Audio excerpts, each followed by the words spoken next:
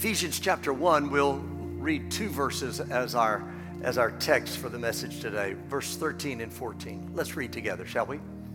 In him you also, after listening to the message of truth, the gospel of your salvation, having also believed, you were sealed in him with the Holy Spirit of promise, who is given as a pledge of our inheritance, with a view to the redemption of God's own possession, to the praise of his glory.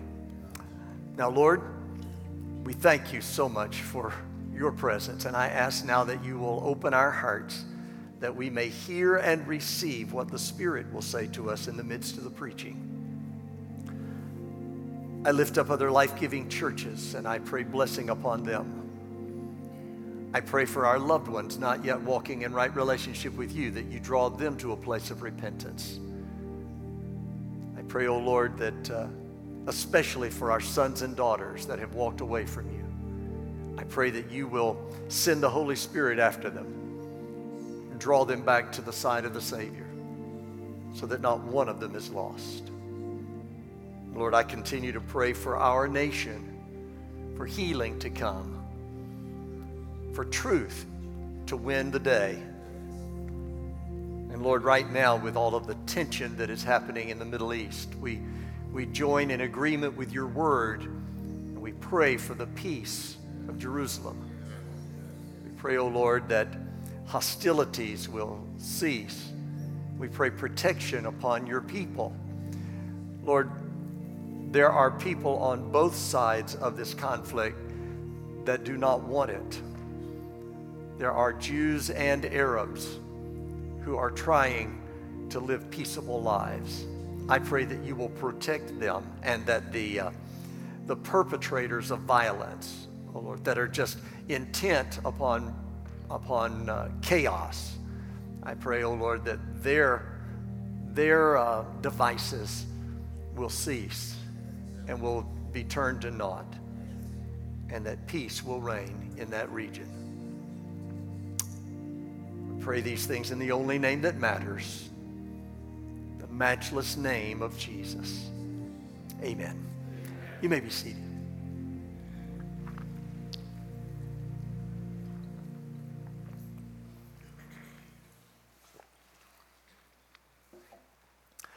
No matter if you identify as Democrat or Republican, liberal or conservative, boomer, millennial, or Generation Z, whatever that means, activist or pacifist, modernist or traditionalist, it's pretty safe to say that most would agree that we are living in difficult times. As I was preparing the message for today, I found myself asking the Holy Spirit if he would help me bring a word of encouragement and hope to those who may be struggling, or who may be discouraged, or may be feeling overwhelmed as you try to live in a manner that is pleasing to the Lord. In the two verses that form the text for the message today, the Bible teaches that the moment you place your trust in Jesus as your only hope of salvation and are born again by the Spirit, at that moment you are sealed by the Spirit. Now, when you hear the word seal, there are all kinds of definitions and all kinds of pictures that can come to mind, right? If you're a young boy or girl and I say the word seal, you might think of a water animal that you see in the zoo or the circus.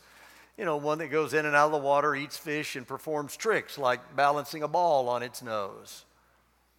If you're a housewife and I say the word seal, you might think of that rubber ring that's on the lid of a jar that makes it difficult to open, but it keeps the vegetables on the inside from spoiling.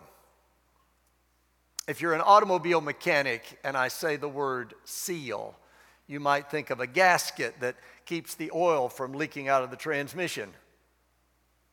If you're a notary or a lawyer and I say the word seal, you might think of something that is affixed to a document, something that is embossed into the paper or stamped on it, or in older times is imprinted into wax that has been dripped on it. This kind of seal means that it is a legitimate, bona fide document. It's this last meaning, the legal meaning of the word seal, that is used here in verse 13 of our text when it says that we are sealed by the Holy Spirit. The two verses that we read at the beginning of the message are actually the end of a section that begins in verse 3, and in the original language, verses 3 through 14 are actually one long sentence. For all of you English teachers that fuss about students doing run-on sentences, well, that's what you've got in verses 3 through 14. In this sentence, there are two words that express a dominant, recurring theme. It's the words in Christ or in Him. This phrase, in Christ or in Him, or some variation of that phrase, occurs some 164 times in the New Testament. 36 of those times are right here in the book of Ephesians. Now, this idea of being in Christ doesn't mean that you are somehow mystically absorbed into His body so that you cease to be yourself. Rather, it's the idea that Jesus has identified with you in the incarnation, and you have then identified with Him through faith. In that identification, you become so closely connected to Jesus that you are united in one body, and all who are part of the household of faith are part of that one body with Jesus as the head. Being part of the body of Christ means that it is He who sets the boundaries and the parameters of life and living. He sets the tone and the direction. He sets the priorities. Your salvation is complete not only because Jesus has become the substitute for you and has paid the penalty for your sin, but then you in turn so completely identify with Him that your old nature is crucified with Him on the cross. Your new self is raised with Him in the resurrection. While you live, it is your body that moves and your mind that thinks and your will that functions, but all of that is completely surrendered to Jesus. While you live, it is Jesus who lives in you, and at the same time, you are in Him. If you have trusted in Jesus as your only hope of salvation, if your life is surrendered to Him, then you are in Christ. And because you are in Christ, then that becomes the key to all of life. See, people sin because you forget God. And you forget the place where you live. If you truly understand that you are in Christ, then the way you think and the way you behave isn't governed so much by a set of rules to keep as it is by a relationship you have. If you understand that you are in Christ, then Christ is your environment. If you understand that you are in Christ, then it becomes very difficult to say, I know I live in Christ, but I'm going to do the opposite of what Christ expects. If you only believe, watch this, if you only believe that Christ is in you, then you are the one that defines your reality, and Christ is about 1 inch tall.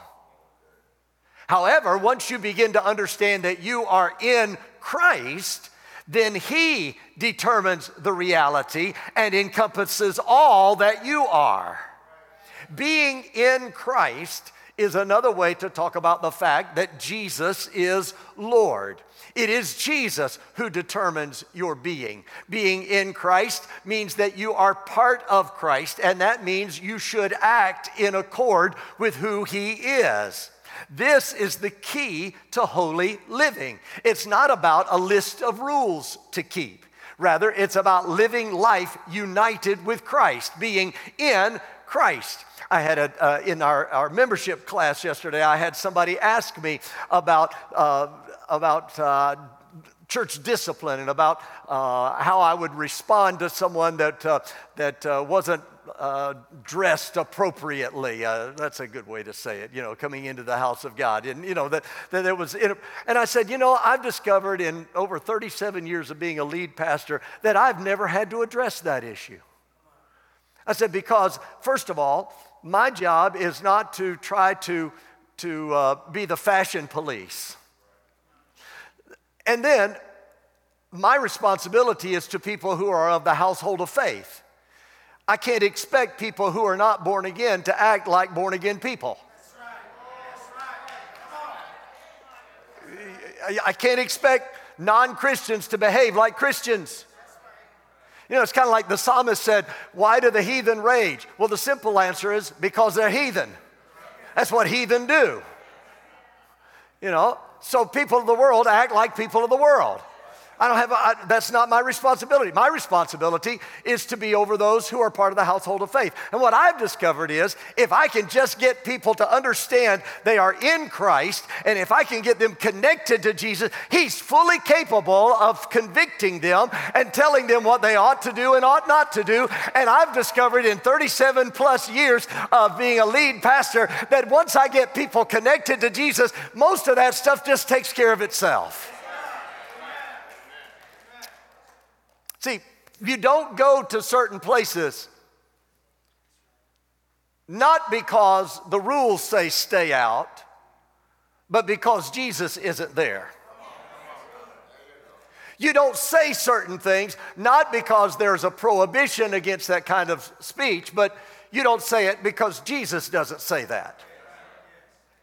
You break off certain alliances because Jesus isn't linked with that person or with that enterprise.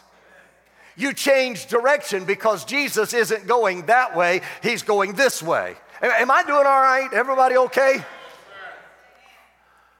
Being in Christ has some incredible benefits. It's right here in Ephesians chapter 1. According to verse 7, because you are in Christ, you have redemption and forgiveness, the release from sin. According to verse 11, because you are in Christ, you have an eternal inheritance. And I want to tell you that inheritance is more than heaven in the hereafter, but it's a life lived to the praise of His glory in the here and now. And this brings me now to the focus of the message for today. Verses 13 and 14 say that one of the benefits of being in Christ is that you are now sealed with the Holy Spirit of promise. When I talk about being sealed by the Spirit, there are three things I want you to see today. I'm trying to encourage somebody today in your walk with the Lord. I just want you to leave this place going, wow, that's good news for me today. First of all, when you are sealed by the Spirit, it means authenticity. The seal of the Holy Spirit upon your life is the certifying mark that you are the genuine article. The Holy Spirit is the seal of approval that you are a true follower of Jesus. Not too long ago, I had occasion to purchase some new software for my computer. After I loaded the program in, I clicked the little icon to start using it. But before the program would open, there was a notice that popped up on my screen asking for the authentication code. And I had to search and scrounge. And finally, on the package, I saw there was this long series of numbers and letters, and I had to enter that in on a form. That authentication code let the manufacturer and the publisher of the program know that I had actually purchased the program and that this wasn't some bootleg copy, but it was the genuine article. Some time ago, I read about a discovery that was made of a rare painting by one of the master artists. No one knew this painting was in existence until it was uncovered in somebody's attic. Well, before the art world was ready to acknowledge this painting as being a masterwork created by this artist, they called in a team of experts to run some tests. So they carefully and closely examined the brush strokes and found them to be consistent with the way the master had painted. They examined the paint that was used, and they found it to be the same kind of paint the master used in other paintings, and it was from the same era as when the master painted. They tested the canvas and found it to be of an age that dated back to when the master was alive and painting. They examined the signature in the corner of the painting and found it to be consistent with the signatures on other masterpieces this artist had created. Test after test after test was run until finally this team of experts came to the conclusion that the master artist had indeed painted this picture. The picture was authenticated, and it then commanded a high price when it was sold at auction. Now watch this. The Bible says in Romans 8 and 9, however, you are not in the flesh, but in the Spirit, if indeed the Spirit of God dwells in you. But if anyone does not have the Spirit of Christ, he does not belong to him. He continues that theme in verses 15 and 17 of that chapter. For you have not received a spirit of slavery leading to fear again, but you have received a spirit of adoption as sons, by which we cry out, Abba, Father. The Spirit himself bears witness with our spirit that we are children of God. And if children, heirs also, heirs of God and fellow heirs with Christ, if indeed we suffer with him, in order that we also may be glorified with him. The Apostle Paul writes in Galatians 4 and 6, and because you are sons, God has sent forth the Spirit of his Son into our hearts, crying, Abba, Father. In addition, 1 John 4:13 says, by this we know that we abide in him and he in us, because he has given us of his Spirit. What all of this is saying is that the moment you surrendered your life to Jesus, you were sealed with the Holy Spirit. It was the Holy Spirit who drew you to the Savior in the first place. It was the Holy Spirit who revealed your need for a Savior. It was the Holy Spirit who convinced you that Jesus was the only hope for your salvation. It was the Holy Spirit who convicted you of your sin and brought you to the place of repentance. It was the Holy Spirit who activated your faith and applied the work of Christ's redemption to your life. And once you responded to the work of the Holy Spirit and you prayed for forgiveness and you repented of your sin and you surrendered your life to Jesus, at that moment you were born again of the Spirit. You were sealed by the Spirit as a sign that you are truly and genuinely a new creation. You're a child of the King. The Holy Spirit, alive and active in your life, is the seal that you are a genuine follower of Jesus. You've been examined, you've been scrutinized, the experts have rendered their opinion. The Holy Spirit on your life is proof that you are authentic. Now let me tell you what that means.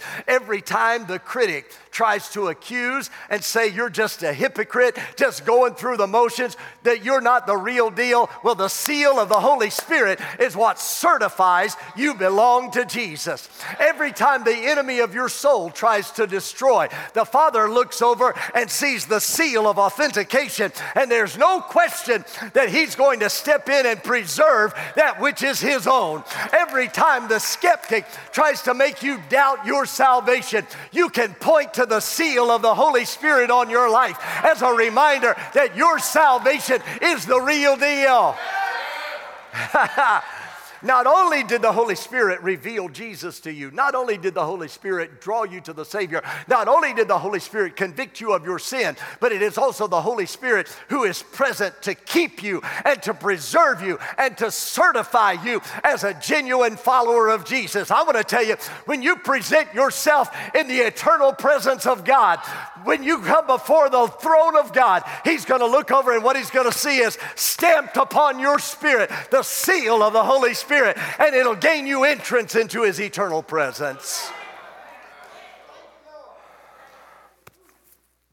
Is anybody feeling encouraged yet? Well, I got more. Because not only does the seal of the Holy Spirit mean authenticity, it also means identity.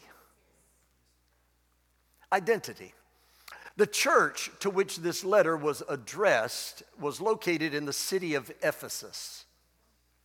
One of the things for which Ephesus was known during this time was its lumber, its timber. Big trees would be cut down and taken to the seaport and shipped to other locations to be used as construction material.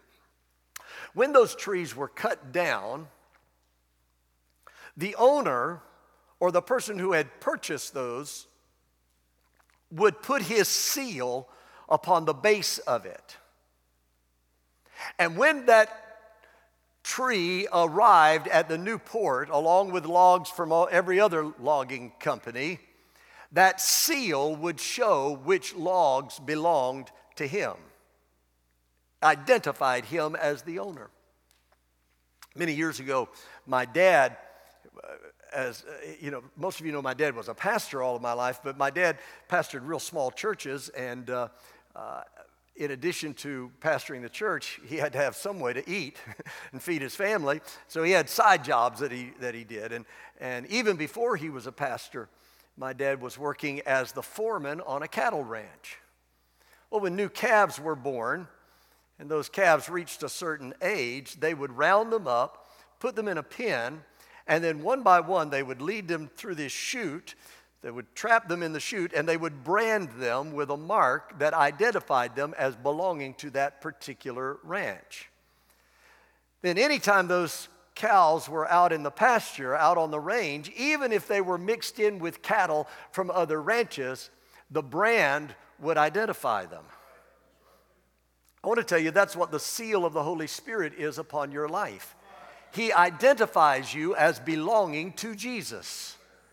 I'm talking about the Spirit that is in you as a born-again child of God. I'm talking about the new life of the Spirit that is yours now that you are redeemed by the blood of Jesus. I'm talking about the new creation you have become as a result of spiritual birth that has taken place through faith in Jesus. That's what it means in 2 Timothy chapter 2, verse 19.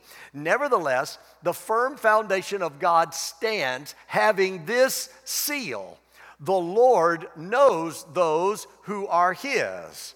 And everyone who names the name of the Lord is to abstain from wickedness. The seal of the Holy Spirit upon your life means that you are no longer your own, but you now belong to Jesus. That's why 1 Corinthians 6, verses 19 and 20 says, "Do you not know that your body is a temple of the Holy Spirit who is in you, whom you have from God, and that you are not your own? For you have been bought with a price. Therefore, glorify God in your body." Now, if you are no longer your own, that means you're not in charge of your life. But the Lord is now in charge of your life. You're no longer in control. He's in control. You no longer make the decisions. He makes the decisions. It's not your will, it's His will. And that means you have a responsibility to listen to the Spirit and to live by the Spirit and to cultivate the fruit of the Spirit. When you've been sealed by the Spirit, that means you bear the identifying marks of a person who belongs to Jesus. I want to tell you, when you're sealed by the Spirit, you're going to stand out in a crowd. And you won't be standing out in a crowd because you dress funny or because you walk different. No. When you're sealed by the Spirit, it will be obvious because your life will bear spiritual fruit. What is that fruit? Well, it's love, and joy, and peace, and patience. Help me, Jesus. And kindness, and goodness, and faithfulness, and gentleness, and self-control. Once you've been sealed by the Holy Spirit, you're not going to be able to live, to be happy living the same way you used to live. See, when you've been sealed by the Spirit, then you try to live in a manner that is contrary to the will and the purposes of God. The Holy Spirit's going to come along and prod you. And He's going to convict you. And He's going to make you uncomfortable. And He's going to make you restless. Has anybody ever had that happen? You try to do this, and I just want to act this way, and the Holy Spirit says, no. And the longer you do it, it's what the Lord said to the Apostle Paul, lying flat of his back in the dust on the road to Damascus. He said, it's hard to kick against the pricks, isn't it, buddy? Being sealed by the Spirit means you're identified as belonging to the Savior. It means you now have a responsibility to live like you are His. At the same time, being identified as belonging to him means that he has a responsibility for you. Let me ask you, have you ever paid a lot for something, maybe too much for something? Maybe a car or your house or a particularly valuable tool. Have you ever paid a lot of money for something? One thing I've discovered, when I was first driving, when I was in college, after I was starting to drive and then finally went to college, my first car was a car that my dad had owned, and he gave to me, so because I was commuting back and forth to school, needed some wheels, and it was a 1970 four-door, I'm almost embarrassed to tell you, Ford Torino. Some of you will remember a Ford Torino. That was my first car. And I hadn't had it long before, we didn't have power seats in those days. We didn't know what that was. Power seat was what you did with your hand and your arm when you pushed it up and back, And so it wasn't too long before the seat release, it was underneath the seat and you had to pull it and push back all of a sudden. That thing broke, and so it was in one position. You couldn't move it forward, you couldn't move it back. So if you weren't my height, you were out of luck for driving that thing, It just wouldn't work. And we didn't have power windows, power was this. Some of you young people are looking at me like, boy, he is really old. I have no idea what he's talking about. And so it wasn't too long before the window crank busted, and I just had the old plastic got brittle and broke, and I just had the screw sticking out, and I had to grab hold of that and turn it, and I got to tell you, that was gifted to me. I didn't look a gift horse in the mouth. I was thankful that I didn't have to walk the 20 miles one way. But I'll also be honest with you to tell you that I didn't take very good care of it. I mean, it's just given to me. I didn't take very good care of that. But there came a day when Jitney, that's what I called it, when Jitney wouldn't go anymore. Jitney gave up the ghost. And I had some money and had gotten a hold of, and I went down and bought a brand new, first mistake, but I did it anyway. 'Cause I didn't know any better. I bought a brand new emerald green with a white Landau top. I babied that car. Oh, I babied that car. Every other day I was out there washing and waxing it and taking care of it, making sure, You know why? Because I paid for that. I worked for that. I discovered that the more I pay for something, the better care I take of it. I'm going somewhere with this. Have you ever stopped long enough to think about what the Lord has invested in you? The prophet declared in Nahum 1:7 that the Lord knows those who take refuge in him. The Apostle Paul wrote to his son in the Lord, the young Timothy, and said in 2 Timothy 2:19, the Lord knows those who are his. The seal of the Holy Spirit that has been placed upon your life is an identifying mark that the Lord has made a tremendous investment in you. He has bought you with the precious blood of his only begotten Son. He has too much invested in you not to take care of you. Let me tell you about God's commitment to take care of you. Romans chapter 8, verse 32. He who did not spare his own Son, but delivered him up for us all, how will he not also with him freely give us all things? You think about it. If God didn't hold back the most precious thing to him, his only begotten Son, if God didn't spare his only Son, then there's nothing else that means nearly as much to him as Jesus. If he didn't go back on his promise to send his Son, then he's not not going to go back on any other promise. I want to tell you, if he paid for your redemption with the blood of his only son, then he's surely going to take care of that for which he has paid such a high price. Oh, think about it. If he gave his only son to save you, surely he's going to help you when you're in trouble. If he gave his only son to save you, surely he's going to heal your body when you're sick. Oh, if he gave his only son to save you, surely he's going to supply all your need according to his riches in glory. If he gave his only son to save you, surely he's going to lift you up when you're discouraged. Surely he's going to give you direction when you're confused. Surely he's going to comfort you when you're grieving. Surely he's going to strengthen you when you're weak. Surely he's going to defend you when you're being attacked. Surely he's going to deliver you from temptation. Surely he's going to see to it that the good work he has begun in you is brought to completion. Oh, if he gave his only son to save you, surely he's going to keep you from stumbling, and he's going to enable you to stand in the presence of his glory without blame, with great joy. Oh, praise be to God. He who gave his only son for you won't hold back anything else. Every promise he'll keep. Every prayer he'll answer. Every need he'll supply. He has a responsibility toward you because of the investment he has made in you, as evidenced by the identifying seal of the Holy Spirit upon your life. I got to hurry on because I'm already out of time.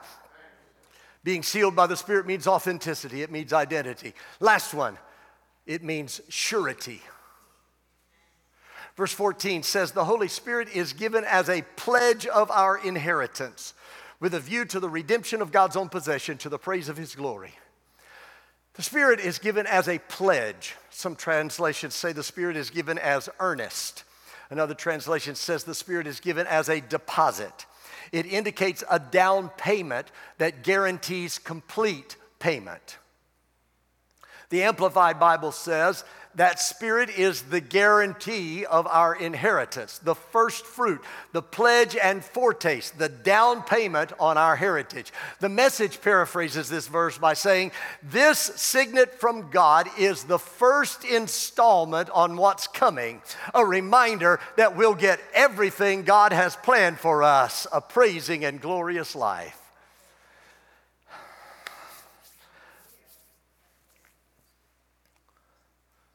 You know, when Betsy and I bought our house, when we signed the contract to buy it,